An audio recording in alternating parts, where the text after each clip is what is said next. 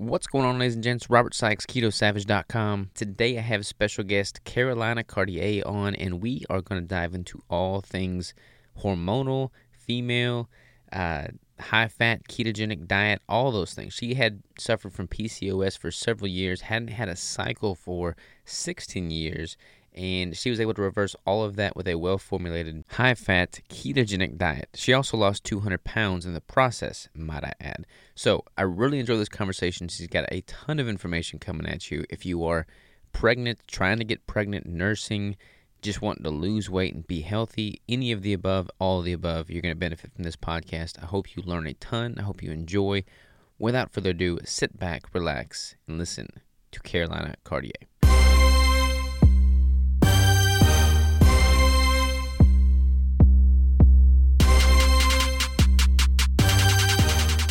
And Carolina, we're live. How are you? I'm good. Thank you for having me. Absolutely. Thanks for making the time amidst all this craziness going on right now. It is definitely unexpected, but the good news is I have more time at home to do things like this. Yeah, it's a good time to just double down on productivity and lay a foundation. hmm So I want to you and I met for the first time at the Metabolic Health Summit, and then Kim Howerton gave me some insight into your backstory. And then when she was telling me the stuff that she was telling me, I'm like, okay, I got to get her on here because I feel like you have a very unique story and one that is very, I feel like there's probably people that can relate with it, but the story doesn't get told near enough. So I'd love to hear kind of what got you into the keto space, first of all, and then we can kind of flesh out what you're doing with that motivation, where you're taking things going forward. Yeah. So my story, it goes back pretty far, but I'll try to make it quick.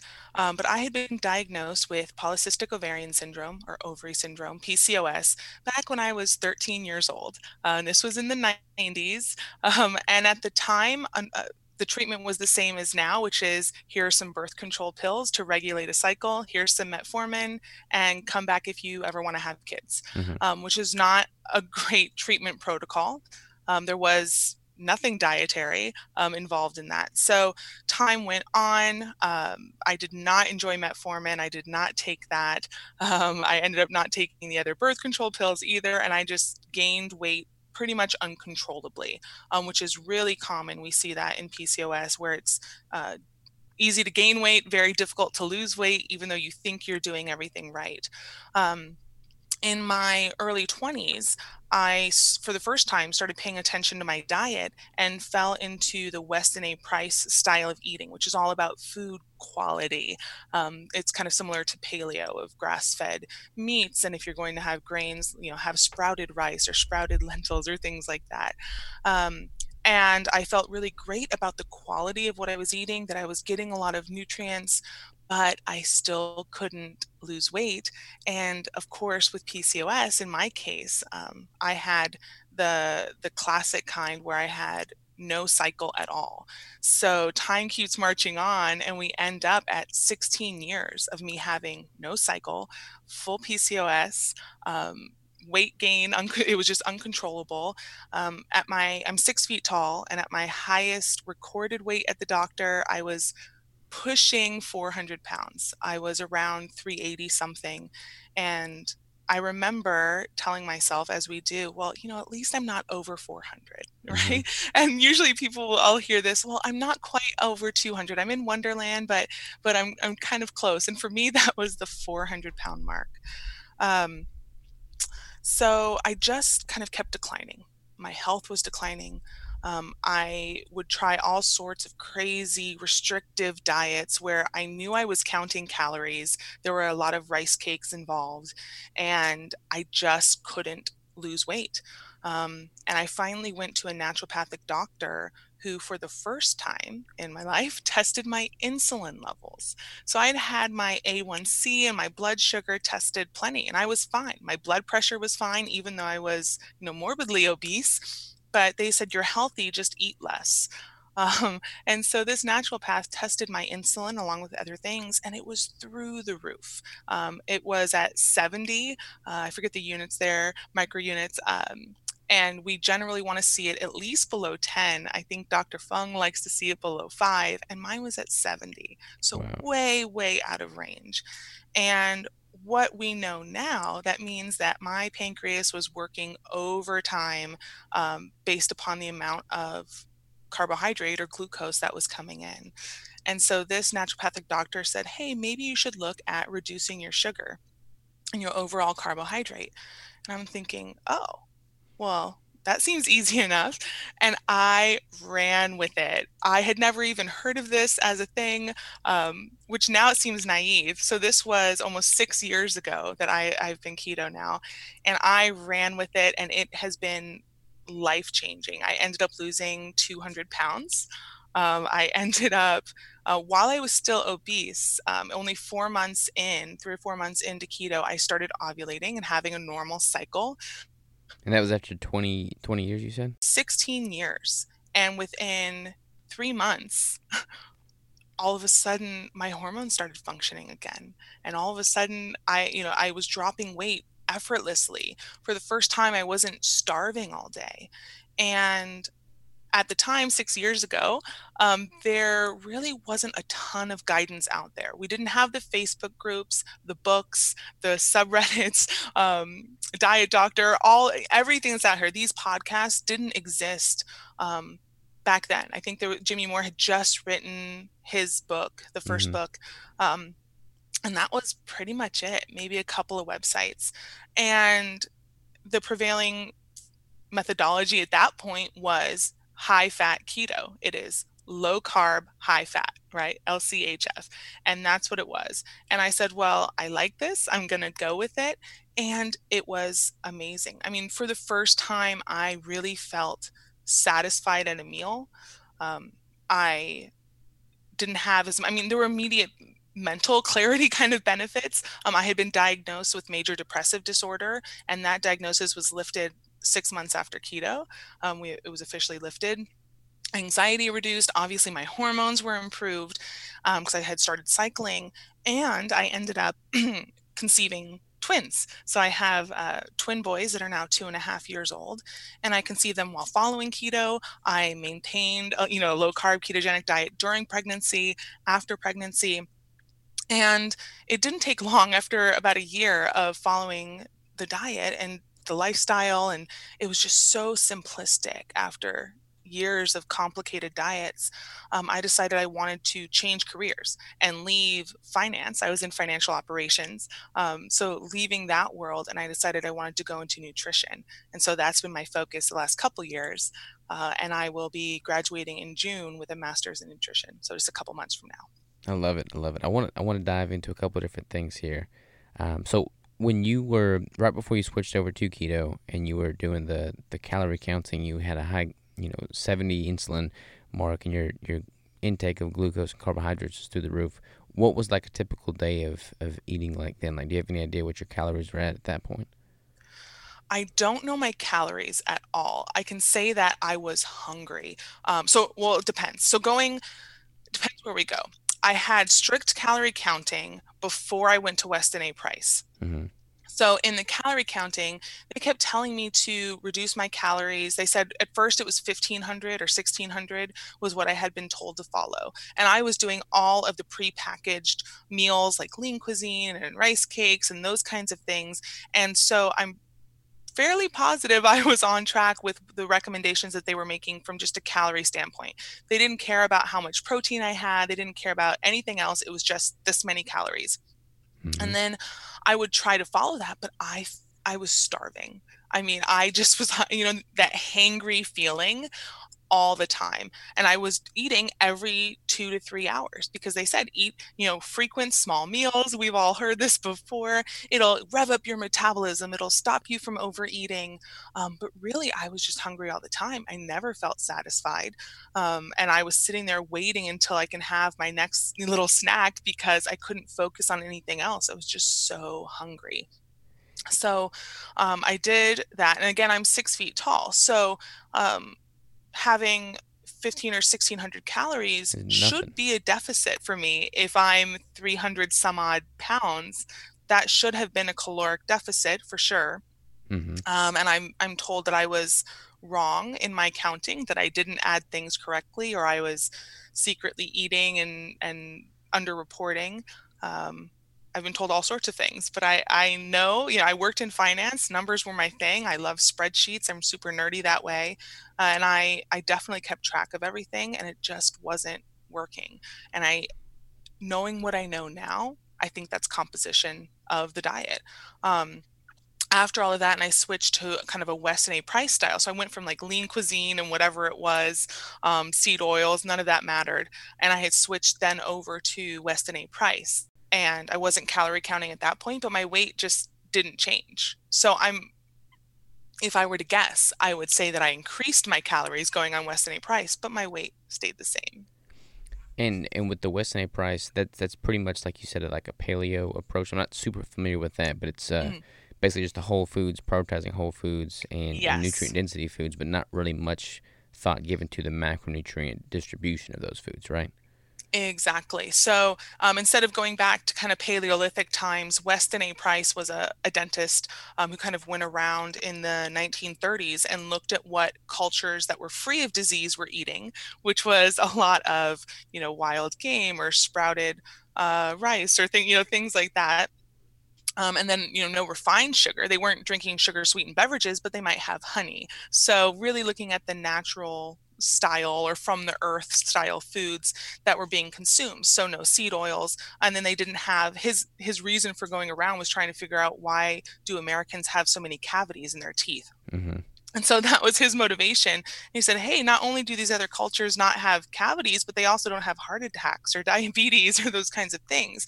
Um, they were starting from a healthy place. I was definitely not. And I thought, okay, this is going to be it. This is going to be what saves me, because I really wanted to be healthy and I wanted to feel good and I wanted to be active, and I just couldn't do it. And I didn't realize that my diet was what was holding me back. Yeah, it truly is amazing what that proper macronutrient ratio can do for you. I really want to talk on you doing traditional keto, which, like you said, was the high fat, moderate protein, low carb. That's kind of like what a lot of people that are introduced to keto hear initially. And there's been so many people that have had tremendous success with that from a weight loss standpoint. Yet there's this weird like phenomenon now in which people just assume that like the high protein version of keto has gotten incredibly popular at the demise of the higher fat version. And I don't have anything against the high protein, but I feel like it's this weird shift has occurred within the keto circles that suggests that high fat is no longer relevant. But that's proven to not be the case for you, obviously. Right. And you and I have watched the shift happen, and some pretty prominent people who were, very much for dietary fat, feel that the evidence changed, and so they changed their stance. And I believe that was with good intention. However, I don't think the evidence supports that high fat would be detrimental in any way. And I think you and I agree in many cases it is beneficial, not only if you're trying to lose weight, but especially for hormones. Hmm. And that's partly where, the losing weight piece comes from. I mean, I was hangry. I was like, give me food. I can't wait. I need to eat now. Um, and when I went high fat, all of a sudden I could eat 3 meals a day and be okay. I didn't need 6 or 7 or 8, little snacks throughout the day. And there's a lot to be said there. And we know the argument where it comes to just calories in versus calories out versus the hormone model. I mean, this is going to go on forever. And it isn't that calories are irrelevant, but it's more that I don't think we really have an accurate measure of calories out, Hmm. and even necessarily all of the calories in. What we consume isn't necessarily there's all these pieces, right? There's the thermogenic piece of the food. There's what's going on in the body. Are you building something like a human? Are you pregnant, right? You're going to metabolize things differently.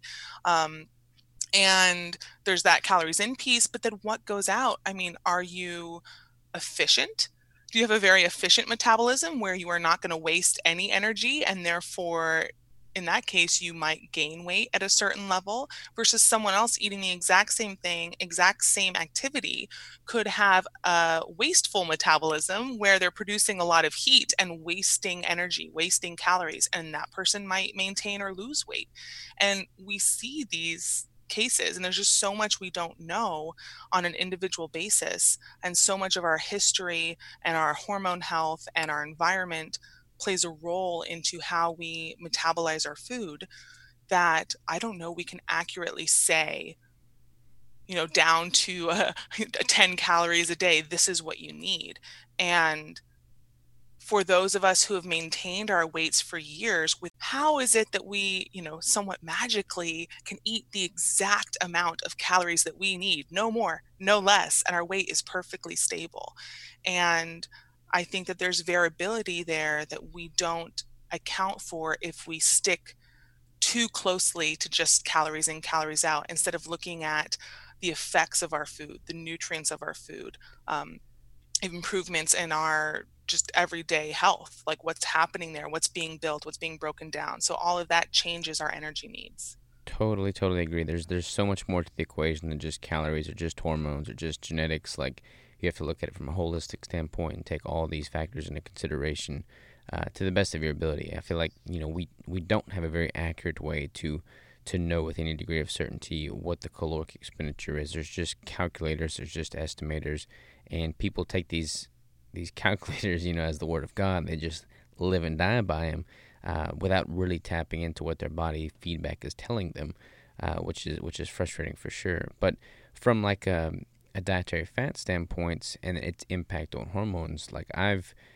it's interesting because I feel like you and I are different in the spectrum, but we both are very so dialed in with regard to how our body's responding to the dietary fat in like a real time feedback scenario. Because like with you, having the PCOS and having all of that impact from a hormonal standpoint, with me doing bodybuilding and being at a very low body fat and having kind of real time feedback from a hormonal standpoint there, both you and I have a very good pulse on what our body is doing with fats and how we're responding to that fat. And if you optimize the fat that you're taking in, it's going to have so much more of a positive impact than what you could possibly achieve in a deficit of dietary fat. And if you just look at fat as energy source and not from a hormonal standpoint, I feel like you're missing a huge piece of that puzzle. I couldn't agree more. And I've heard you say in the bodybuilding world that some of them will have just really low testosterone because they go so low fat for a competition, and their hormones just are not where they should be. And I see the same thing for women. When we look at just women with PCOS, not all of them are overweight.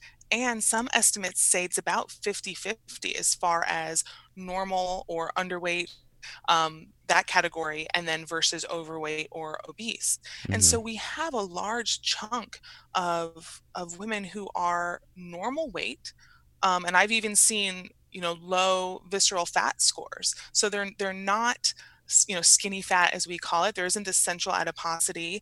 They don't seem to have an incredibly low fat threshold. Everything appears normal, and yet they meet the diagnostic criteria for PCOS. They either aren't cycling, or they have really low progesterone and higher testosterone, which is it's kind of that opposite effect testosterone wise, men and women, when we have issues there. And we see this in normal weight women even. I see that. We have some studies, they start with an overweight population, and then they say, okay, how can we reduce weight with whatever intervention and see if it's restored? And what happens there is they say, oh, there's really no difference in dietary composition. If we control this in a lab or give them pre-made meals, we can, in a lot of cases, make them lose a certain amount of weight, but it doesn't necessarily result in optimal hormone profiles. It doesn't necessarily result in pregnancy if that was their goal and their hope. And so, looking at health, and how your diet plays a role in that health overall, more than just weight. We know that you can be slender or even muscular and not necessarily healthy from an overall hormone and metabolic standpoint. Totally and completely agree. I feel like I would be remiss in not asking at this point. We're talking about fat, so I don't want to get off the topic of dietary fat. But as it relates to women specifically and hormones, I feel like another trend that I've seen, really start to gain momentum is this concept and idea that women, especially women that are like not having the period, not they have amenorrhea, they're not having a normal cycle. They are convinced that that is because they do not have carbohydrates, and they have played around with introducing carbohydrates. I've had a few different guests on the podcast. We've talked about this at length. I have my opinion of it for sure, but I'd love to kind of hear your take on that and if there's any validity in that point. Yes. So I've heard this discussed as well, and I know some some people in the space are kind of adding that timed carbohydrate bump, and they're doing something with like a whole food, not a Snickers bar, but they're Mm-hmm. maybe it's a sweet potato or something, and they're adding that at certain times in their cycle. So I have heard of this, and something I'm very aware of and careful when I'm speaking is that I don't ever want to invalidate something someone is saying. If someone says this happens to them and this makes them feel better, I want to believe what they're saying because I've been there. I've been on the receiving end of someone telling me what I did didn't work, and I'm saying, no, it did.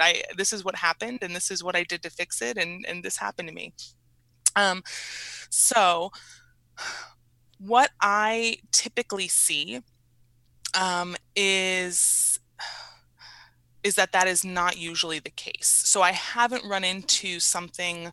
I mean, maybe a few people like a little bit more carbohydrate more because they prefer it, but I haven't seen anyone starting with a cycle that and then it going away once they go low carb.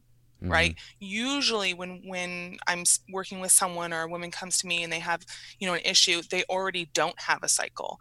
And we start looking at carbohydrate control, depending on where they are, looking at their tolerance, where their insulin levels and their glucose levels and all those kinds of things. So usually the first step is removing things from the diet or altering the diet from, controlling carbohydrate. So I haven't seen that as a common problem. Now, that's not to say that it couldn't be for some, but even in the carnivore space, which I am not carnivore, I do eat low starch vegetable and fruit. But even in that space, I'm not seeing a lot of complaints or posts about women losing their cycle. So I have heard it from a few, but I think it's just going to depend. And again, it's going to be what makes you feel optimal.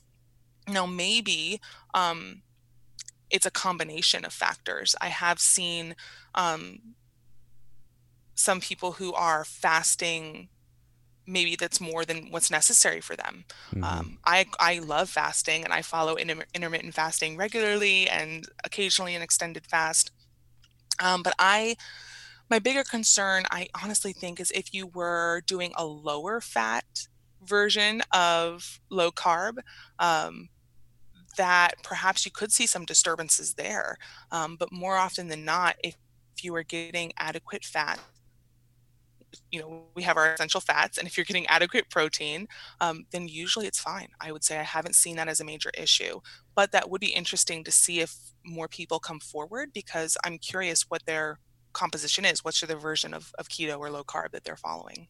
Yeah, I totally agree. I mean, I've seen like if there's females that are incredibly lean, when they cross a certain threshold from a Hmm. compositional standpoint, they get below a certain body fat, then it is normal to lose their cycle there.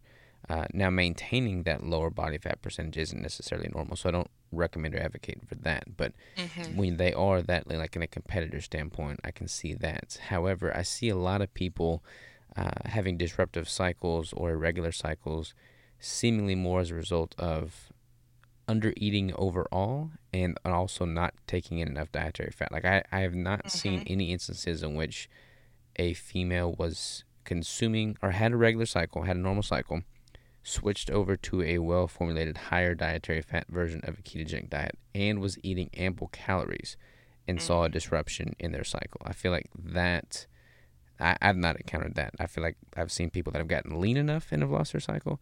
I've encountered people that weren't eating enough calories or weren't eating enough total dietary fat, but I've never seen anybody that was eating enough, was at a sustainable body fat percentage, and was eating enough dietary fat and had any adverse effects whatsoever. Yes, and that's a good point because again, you're going to see a lot of lean, athletic people, whereas in my space, it's usually more either overweight or normal weight, and I don't tend to see as many people who are underweight. Um, so I wouldn't see that problem as often. But that is an excellent point, and I bring that up for women who are following low carb and breastfeeding. I say the same thing. Like, this is not the time to try to eat super low calorie. Mm-hmm. Eat what you need to eat to nourish yourself, nourish your child, and it seems to always work out. And the first thing, if someone says my supply is dipping, I kind of have my quick hit list of, are you hydrated and getting electrolytes, especially if you recently started transitioning. So if someone's already breastfeeding, I say, let's do this kind of slowly over a couple of weeks, just because milk supply is different for everyone, and so any sudden change can cause problems, kind of whatever you're changing. Totally. Yeah, so I asked them, are you hydrated, getting enough electrolytes? Are you eating enough in general? Are you feeling satisfied at your meals? And you're including enough dietary fat? Um, because that's how you're going to produce milk. And there's kind of this, it runs through the breastfeeding community that you need carbohydrate to create milk as well. But you really don't. It usually comes down to hydration and enough calories. And there are plenty of women in the space, myself included, who breastfed on a low carb diet. So, um, and again, not to say that if you're struggling, that means something is wrong, right? It's very common to have issues in general. And so it's really my goal to say, how can we support you? And here are tricks that we have found, or tips, or things that work for everyone. And like you're saying, it as long as they are eating adequate fat and calories, I really don't see that carbohydrate is the driver in their hormone cycle, right? Their menstrual Completely cycle. agree. Now there is another segment. It's funny how all these keto circles are subdivided here, but a lot of the proponents for the higher fat version of keto have kind of garnished this fear of protein, which I obviously don't think is right either. You need to have adequate protein. So you being an advocate for higher fat and having all the benefits that you've experienced with the higher fat, what is your philosophy and take on protein amounts, especially as it relates to females that may be going through some hormonal irregularities, or females that are trying to get pregnant or nursing? Just kind of what is your overall take on protein in that regard? Yes. So I've gone around and around on this, and this has been, discussed for years in the keto community at various conferences. I remember big talks about it at Low Carb Breckenridge in 2017. Um, so I'm obviously, we need enough amino acids. There are essential amino acids, and we need enough of those. So that's good. But I don't necessarily think that the minimum is always the best. It's the same with fat. Just because there's a minimum number doesn't mean that that's optimal. Mm-hmm. I For someone who is eating a ketogenic diet that includes animal protein, I just think it's hard to not enough. I guess if your carbs are low, and I make a meal with an animal protein, and some sort of like fatty sauce, or cook it in a fat, and then add a low starch vegetable. And by eating that way, I seem to just always end up having enough protein. Now, again, um, I'm not a bodybuilder. I'm not performing. I'm not going for any particular physique. I have had DEXA scans, and I've been able to maintain my lean mass through this whole process. Um, so it's hard to say. Now, what I will say is that in the context of a mixed diet, so for someone who's eating lots of carbohydrate, kind of the standard American diet, right? They're Mm-hmm. having higher fat, or moderate fat, high carbohydrate, and then some moderate amount of protein.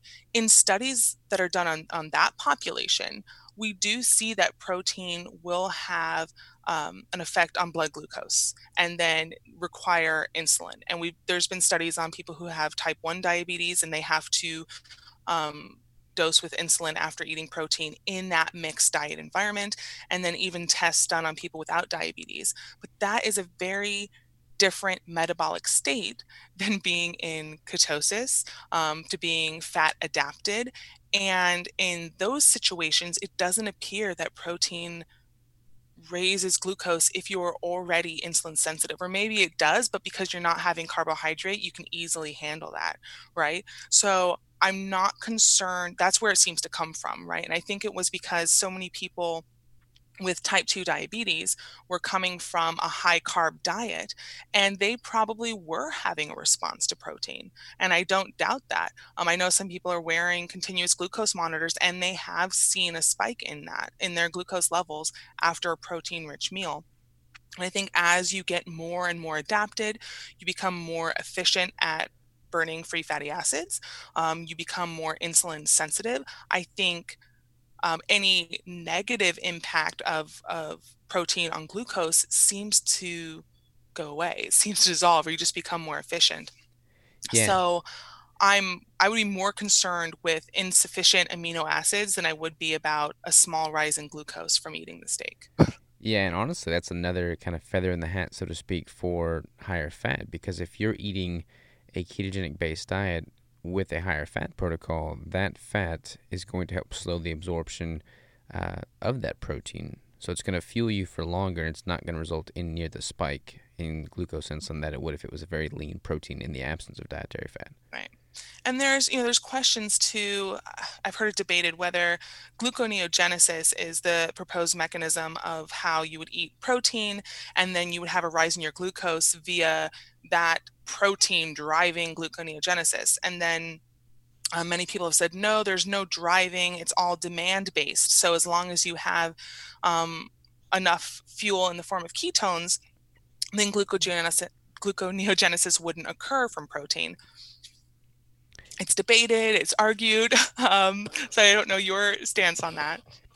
Yeah, I don't know. It's interesting because it's like every year the topics of debate at these conferences shifts and changes. One year it's high Hmm. protein, one year it's high fat, one year it's metabolic flexibility and introducing carbs.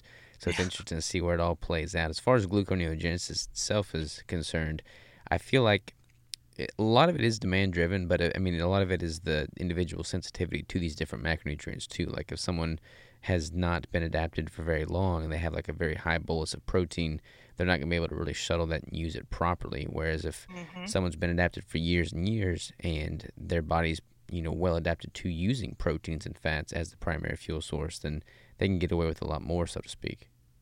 Right. And uh, there's two pieces there, two things. Is that one, we know that our body adapts to the diet that we're eating to some degree. So transporters change all the time. So if you're eating a certain amount of protein, pick a number, and then you all of a sudden, and you ate that way for a year, and then you all of a sudden double that amount of protein, your body will not have the necessary transporters in place to absorb all of that protein. And we see this when someone suddenly goes carnivore. There tends to be some digestive issues there where a lot of it is flushing through them. And that doesn't mean that they, over time, they tend to adapt and they can absorb more protein and they can process more. And that's kind of true for a lot of things. And unfortunately, in the case of carbohydrate as well, right? We have this where we just absorb more and more and more until we reach this limit of we can no longer take in anymore, and we start seeing metabolic problems from that. But in the case of protein or fat, we often will upregulate transporters once we start eating more of it. We start producing more bile for more fat, we start producing more transporters for amino acids, and we are able to adapt to that new diet. That's part of the adaptation phase, not only becoming keto adapted and utilizing ketones for fuel, but also just whatever you're eating, we adapt. So there's that piece. So if you're worried about protein and you need to take a couple of weeks to ramp up, you can always do that. I'd rather you take a couple weeks to make the change than never make the change at all. Um, and then something I brought up, it was at Low Carb Seattle, and I brought this up. They were talking about, I think it was Dr. Naiman, and he was saying how gluconeogenesis is only demand driven, or mostly demand driven. And I asked the question and I said, well, what about glucocorticoids, which is cortisol?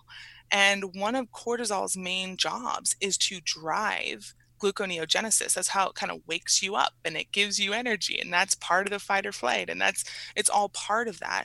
And in our society nowadays, we're living under higher, longer stress conditions, right? That chronic stress. And that's also a driver of gluconeogenesis. And so for people who are concerned just from the dietary perspective, I'd say, well, why don't we add in some stress management tips, or if it's meditation or yoga or walks or whatever you're allowed to do in our COVID-19 environment, Yeah, to help mitigate some of that stress. And then, hey, eat your protein, because then we can balance out that concern over glucose. And then over time, as you adapt and you become more efficient, it's less of a concern.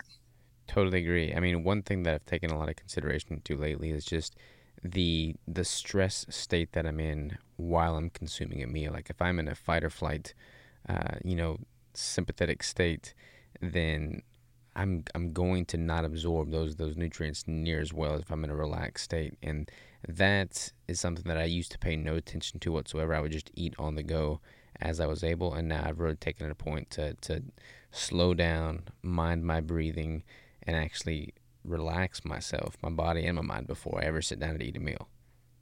Yes. And, I would add that I would view nutrient deficiencies as another form of chronic stress on the body that's going to cause problems.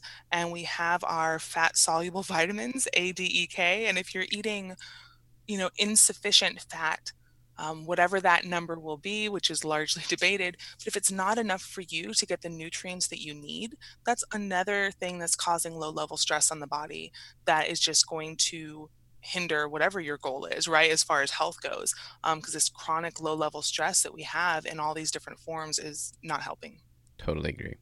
You had mentioned something earlier about how you are not carnivore. You have a solid protein, fat, and then you throw in a non or a low starchy vegetable.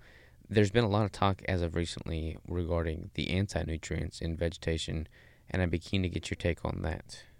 Yes. So I am an avid listener to Dr. Saladino's podcast. So I listen to that a lot. He's insanely intelligent. I mean, I'm listening to this thinking, how does he remember all of these studies that he's read? Mine can all blur together. Um, and also Dr. Sean Baker. So I listen to both of them a lot. And I'm on the fence. So a lot of these it's funny because there is some truth to it. So a lot of the proposed benefits of phytonutrients or phytochemicals is this hormetic response where the body doesn't, it thinks it's a toxin, and we respond by increasing our own antioxidant production, Mm-hmm. usually glutathione. So that's how a lot of these plant molecules work. And we say, oh, it's good for us because it increases our antioxidant level. And we usually say it's the antioxidant in the food, but it's not. It's that it's perceived as a toxin. And that's that hormetic effect. And you have a similar effect if you take, an ice bath, or if you're in a sauna, or any of these kind of effects where it's a low level, short term stress, not the chronic stress. In that case, it can increase our antioxidants. So I agree there. As far as toxic goes, you know, I'm on the camp that if you can tolerate it and you enjoy it, then feel free to consume it. If it's causing you problems, though, if there's something that you're like, man, uh, I feel really bad whenever I eat this, but I've been told I have to eat it. I think that maybe you shouldn't be eating that, and so I think it really needs to be individualized.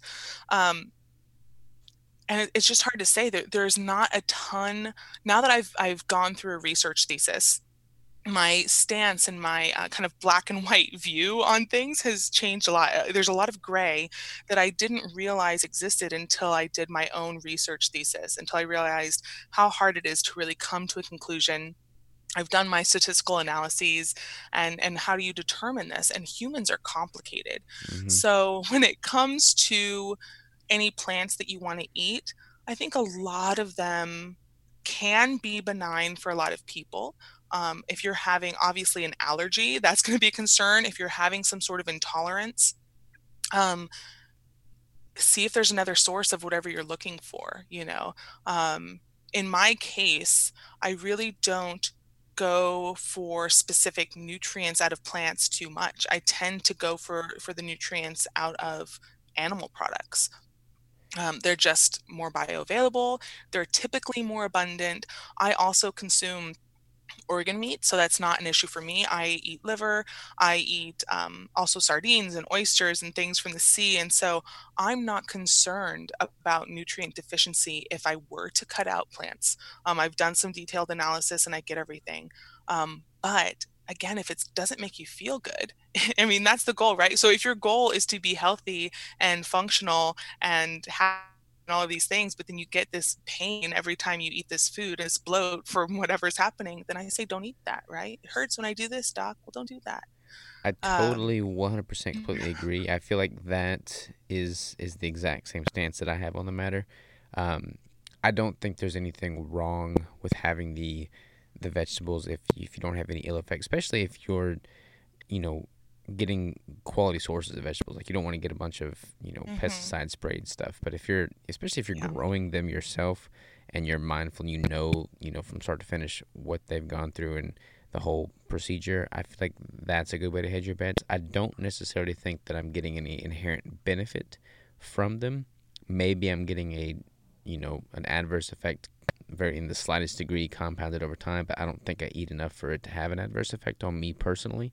Do you find that there's anything whatsoever that you would benefit from getting from a vegetation source that you would not be able to get in adequate quantities from a meat-based source? Well, there's the few that are discussed. Gosh, it's debated about vitamin C. How much do we need? How much do we not need? Again, I consume liver and other sources from seafood that have vitamin C, but I also really like broccoli and Brussels sprouts, which have that red bell peppers. So I'm not. I could probably get enough, depending on what we consider enough from animal foods, but I do also get them from plants. Thankfully, I like the plants that contain them. Mm-hmm. Um, and then a big one for pregnancy. So I do think about this one is folate. That's a big concern. And so the window, if you become pregnant, the critical window for folate when it comes to fetal development is in the first 2 weeks of pregnancy. And this is usually before you would know that you're pregnant. So you ovulate, and then 2 weeks later, you have the missed period and you say, oh, I'm pregnant. Well, that critical window has just passed where you needed to have adequate folate stores to properly form the neural tube of that baby. So in utero. And so that is one I am very aware of. You can get it from animal foods. Again, liver is a great source for that, and there's low levels in muscle meat as well, and it's all over. But another source from plants are dark leafy greens. So I would say, depending on what you're eating, if you're following, the ribeye only diet and you're looking at pregnancy, that may be a case where supplementation would benefit you, or making sure you're including enough organ meats to get enough folate. That's one I'm really aware of. But overall, I'm just not too concerned. Most of our, the vitamins that tend to be low um, across the board, vitamins and minerals. So iron is a big one. Mm-hmm. We are largely iron deficient as a population. And I like to bring this up. A lot of times, even if you're getting enough iron, but you have anemia, which happens, you're like, I'm eating enough iron, but I have anemia. Oftentimes you can be copper deficient. Yep. Um, and that copper is used to transport ferritin, our storage iron, around the body. And so, if you are not eating forms of food that have copper, and again, liver is a great source, then you could be copper deficient. And I'm not saying to necessarily go supplement. I would really caution against too much mineral supplementation, especially if you don't know your status, because you can cause some toxicity as well. But if your diet is low in copper, then you could be like, I'm eating all this steak, but I still have anemia. That can be one of the reasons. So that's low across the board. Um, but then vitamin D, that's also in animal foods. So, um, I see a lot of I'm people really big on deficient in like iodine if they're not getting adequate hmm like seafood. Yes, that's a good point. So thank you. I do see a lot of women with infertility who also have hypothyroidism, or they're unaware and they have their iodine tested, which it's very difficult to test. So usually we just look at thyroid function. So I guess they're having their thyroid function tested and they're borderline low. Yes. So if you are not using iodized salt, which I actually don't, but I get plenty of seafood. And so being aware of your iodine status is also important. Um, and it really is going to depend on what you're eating. And it's funny because I have been told so many times that a ketogenic diet is so restrictive. And I think, well, no, it isn't. I mean, I eat so much variety of animal foods. I mean, I could make also just a different meal, same cut of meat, and make 10 different meals with that. So I think of it as not restrictive at all until, well, that's how I keto because I eat seafood. I eat, I eat pork, I eat chicken, I eat beef, I eat everything. I really, if it is an animal or animal based, then I'm fine consuming it. So for me, it's not restrictive at all. But I do see people following keto and literally just having chicken and broccoli. And that's where I start to get concerned. Not only are you likely not getting enough dietary fat, um, but you're also likely becoming deficient on certain nutrients because it's just not varied. And I think of a ketogenic diet as having the opportunity to be quite varied, quite colorful, if that's something you meant. Not that I go by color, but as far as tastes and different foods, it can be quite mixed. We're really just taking, the breading out of the equation. Totally agree. I feel like, I mean, I've never once in my entire keto journey felt that I didn't have options out there as far as food's hmm concerned. So what about with regard to like you mentioned chicken and broccoli? Like there are people that have a aversion to red meat, especially for whatever reason when they get pregnant, they have certain food aversions, and oftentimes that is with red meat. So what would you offer as a suggestion there? Yes, so I typically recommend that if you're recently pregnant, if you're in my group, my Facebook group, and they say, I just found out I'm pregnant, can I still continue keto? The first thing I say after congratulations is to find a bread substitute that you like to be a carrier for other sources of protein. And what's nice about a substitute is usually they're egg based. So Hmm. it's a different way to consume eggs. You're getting tons of nutrients and a good amount of protein that way on a couple of slices. But then you can also put other things on it. So you're not just having to have a steak.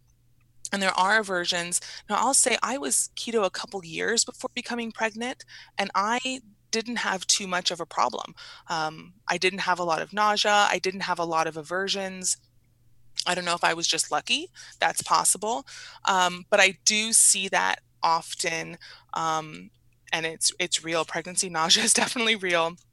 So I recommend getting some sort of bread substitute that you enjoy making that's good for you. I personally love pork panko. Those it's like ground up pork Hmm. grinds. I've made breads with, and then whatever you want to put on it that works for you. Because then you're getting protein from the egg, which is complete protein. Then you're getting collagen from pork rinds if you're adding that to it.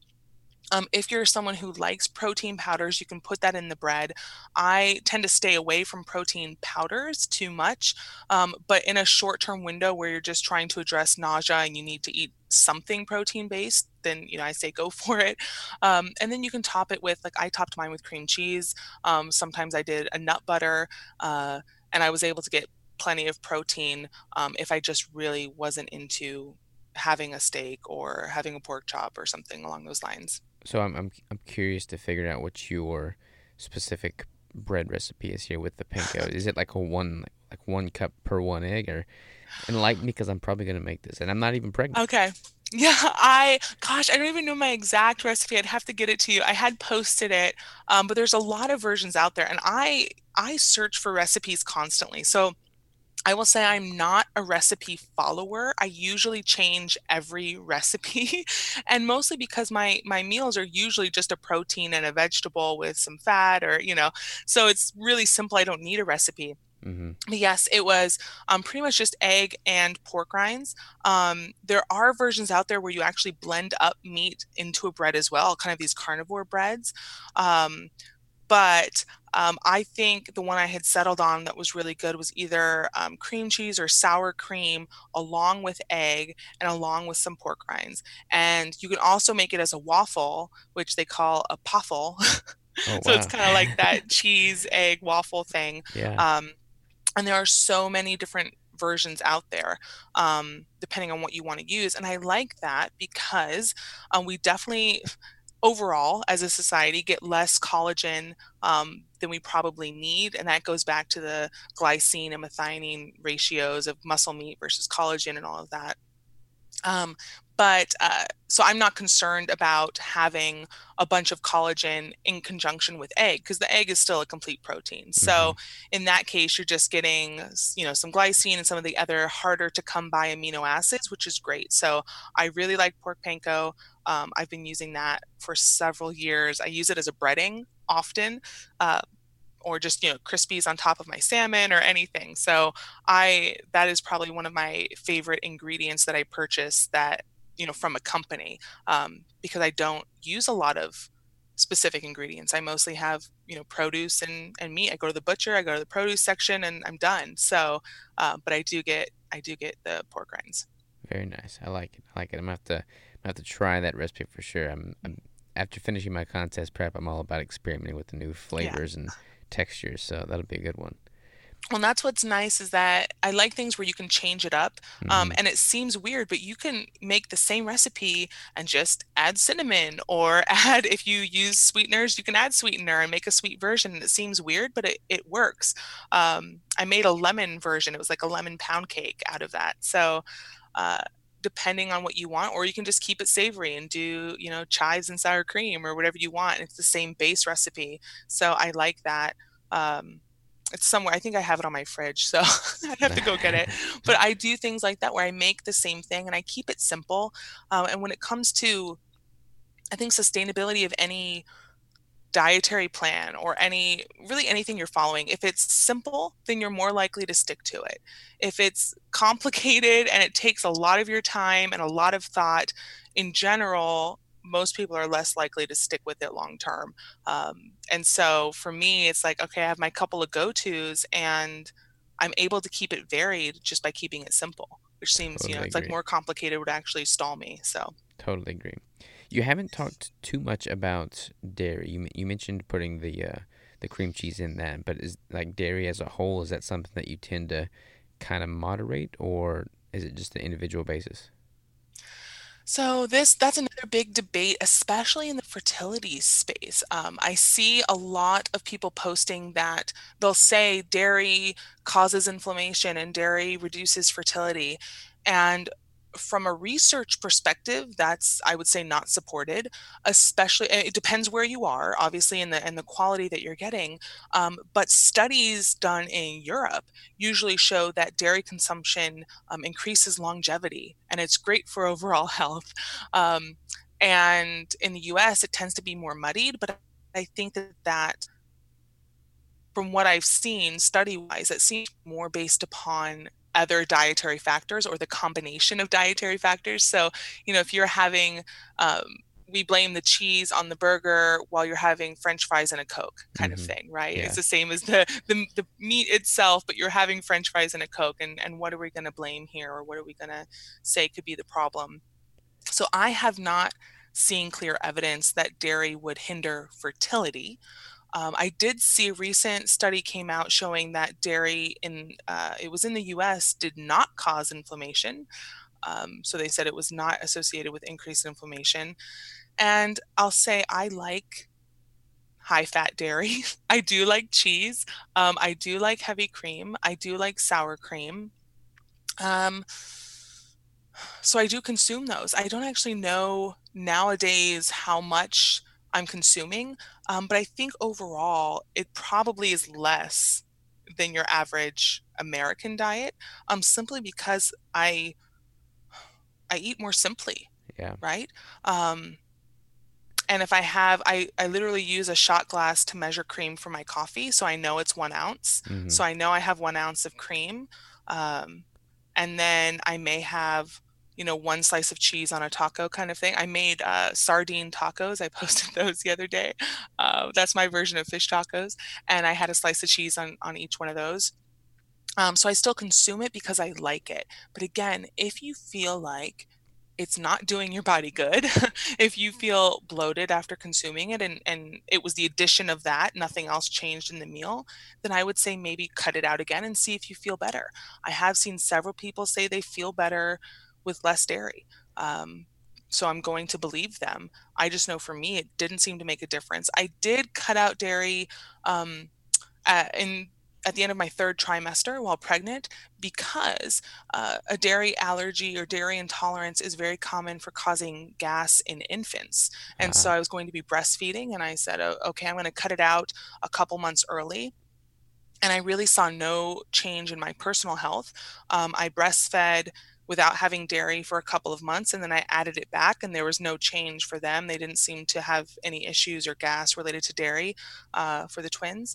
So I continue to enjoy it. I feel I like will say, dairy yeah, is kind of go one that of way. those hereditary based things where, like, depending on your lineage and genealogy, that may have a large impact based off of like where you've, like where your family line has grown up. Basically, like what kind of foods they were consuming. From an ancestral standpoint, I feel like dairy can have an implication there. But I personally as well don't notice any adverse effects. I Hmm. try to incorporate more, goat based over, cow based.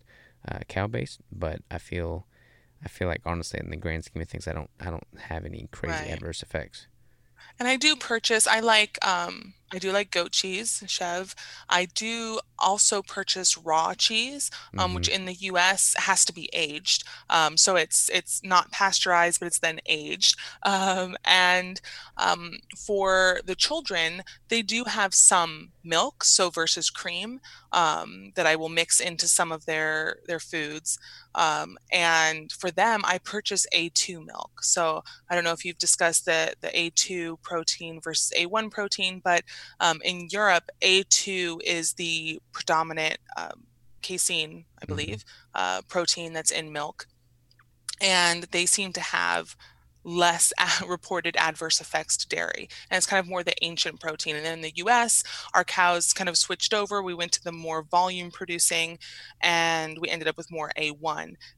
And for a lot of people, that seems to be a contributing factor. So for the children, I do purchase A2 milk. And for me, I look for raw cheese when I can, but I do still have cream. But again, we're looking, it's so high fat, it's lower protein, and that may be part of the problem. Or, for some people, if they're consuming more of the lactose, the sugar in milk, more of the proteins in milk, and less of the fat, maybe that's what they're reacting to. And I think it's going to come down to, like you said, your individual basis. It could be a genetic factor, it could be a digestive issue. Um, so do what feels right.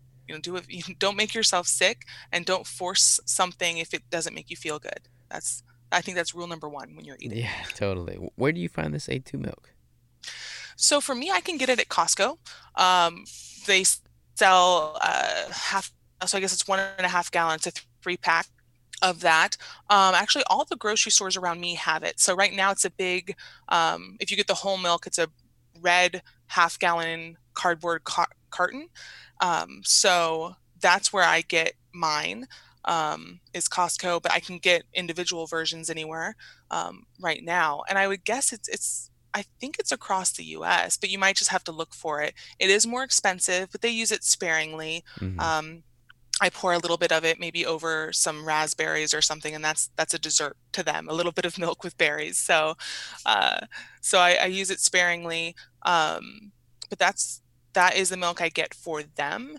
And I don't know how long, because they don't even drink milk by the glass at all. So I don't know if we'll continue using it much in the future. But I do feel better purchasing that. And again, it's more when we see these differences in populations and in research, I think it's really important to look at those individual.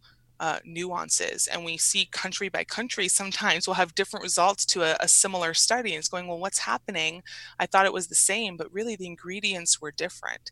And I think it's the same for keto. If you're reacting to, you brought up vegetables, let's say you're getting something that's heavily sprayed versus something that was just picked by your local farmer, you may react really differently.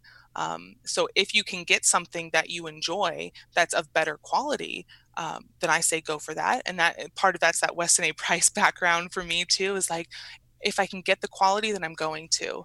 Um, but Totally. if you can't and you can find another way that works for you, then do that too. Yeah, 100% agree. I feel like a lot of people use, the cost standpoint of keto and the higher quality foods as like a scapegoat to not do keto. But I mean, do what you can afford and make the most of that, and prioritize that whenever possible. But don't let that be a factor that hangs you up by any means. And I really like Dr. Westman. I kind of had a little bit of that dogmatic, must be the highest quality everything when I started. Hmm. But I was trying so hard to improve my fertility. I desperately wanted to have children. And I said, I'm going to do this, perfectly. And it kind of consumed my life for a little bit while I figured out where can I get quality sources. And that's where I think easing into things can really help. If you switch over one thing at a time, find a source of something you like. We actually use that A2 milk to make yogurt as Hmm. well. And so my boys really liked that, and that makes it lower carb because the bacteria are eating away at that lactose. So switching over time, if you want to, and if that's a concern for you, I think can help. And I think the quality will matter. But Dr. Westman brings up, and I've met him briefly at numerous conferences, and I love his attitude of, I'd rather them do any sort of change to improve their health. If perfection is going to stall you and make you procrastinate, then don't worry about being perfect. And we don't need to be. Any sort of change in your diet away from heavily processed, sugary, carby food is going to be of benefit. And I have been known to get a quarter-pound burger patty from McDonald's. It has happened. I would say 99% of the time I cook at home. Hmm. But there were a few long trips, and that was the option. And, it did not make me gain 50 pounds, and I was nourished for the day and then back to normal once we got to our destination. So, um, Yeah, I in think the end, it's that's making it huge. work. Making it sustainable, making it. I mean, having just like a little break in the norm, if that gives you something to break up the monotony of it, but then you're back to a solid baseline. As long as the baseline itself is moving in the right direction, I feel like you're making massive progress. Right. And, kind of going back to that carb cycling, some people are using it as a targeted approach. So they may have a performance goal, or they may have any goal that they're trying to reach, and they're doing it for a reason. My concern when I see this start to, proliferate through the online communities, is that a lot of people, and I would say probably most people who are coming to keto from a diet perspective, are doing so because they want to lose weight. I would say that's probably the most common that I see, at least. And when they're starting out, especially when they say, oh, I can follow cyclical keto, and I'll just, once or twice a week, just kind of go off the rails and have anything, where it's a very slippery slope. And you might say, I'm just going to have a bite, but it turns into a meal, and then it turns into a day, and then it turns into a week. Um, so having some time where, I'm again not saying perfection, but finding what's going to work for you that you can maintain at a certain level, versus this kind of yo-yoing up and down, especially if you're not familiar with low carb, because it does take some time to also mentally, I think, adapt to what am I eating, and am I cooking. I I'm shocked now seeing, that we're all homebound, how many people will eat out 2 or sometimes 3 times a day, that they're ordering food. Hmm. And I'm thinking, man, I it really hasn't affected my household because we always cook, and thankfully our grocery stores have been fully stocked. We haven't had an issue. Um, but I was like, man, I haven't ordered anything at all through all the apps, because I always cook at home. But um, years ago, I didn't. And I think back to, man, I was that person who would pick up lunch or breakfast at the office, usually go out to lunch, and then pick up something with my husband for dinner. And there weeks where I mostly ate out. So, um, Yeah, that yeah. that is not that is not a good trend in my opinion. I mean, like you want to be able to have you want to be able to be independent when you just stretch back everything, all the layers. That's what it boils down to. Like if you Hmm. are relying on an outside source to provide all of your food, you don't know what that food is made up of, you don't know where it's come from, and you are completely dependent on outside factors. Whereas if you're cooking all your own food, I mean, shoot, most of the food that I eat is food that I've killed. Uh, and I'm cooking it all. So like my Hmm. wife's cooking it all, I guess has to say. So having that just independence, I think that's gonna lead to overall better health and just well being at the end of the day. Hmm. I'd love to dive into what you have on the horizon because you've got some pretty exciting things in the works right now. Yes. So, like I said, in a few months here, I'm in my final quarter of graduate school for a master's in nutrition. And I went the research track. Most of my classmates are going to go on to a year of internships to be a registered dietitian. But I did the research thesis in the hopes of getting into a PhD program. So that has not yet happened. I did pull a few people aside at the Metabolic Health Summit asking if there were any vacancies and trying to get in. But in the short term, kind of before I can find or when I land that position, I'm working on a series of videos, and it's a course called My Fertility Boot Camp.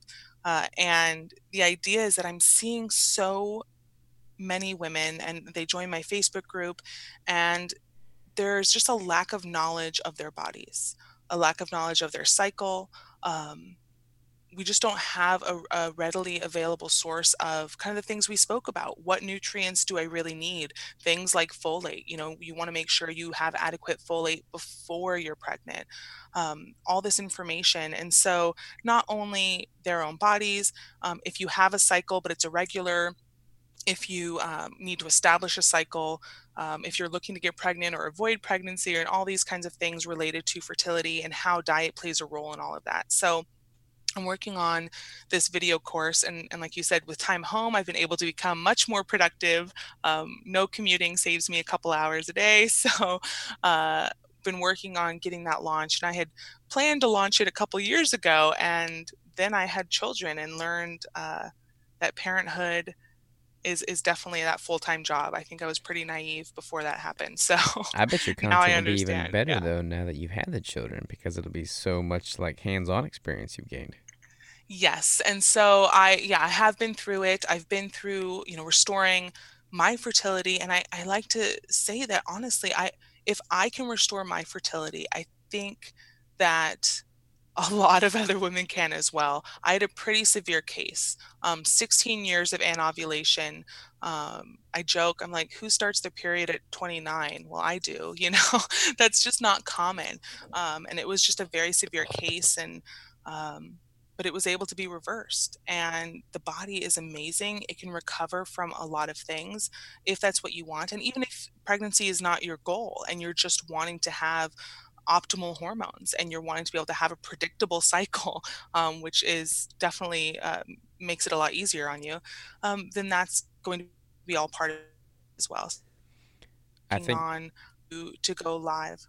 I think that is going to be hugely advantageous because I feel like there's a massive gap in the information flow around that topic specifically, and so many of the medical recommendations that are out there currently are founded on zero nutritional fact. I mean, it's all just Mhm. hearsay, and so much of that hearsay is honestly inaccurate. So having that as a resource, I think, will be massively advantageous to so many Mhm. females.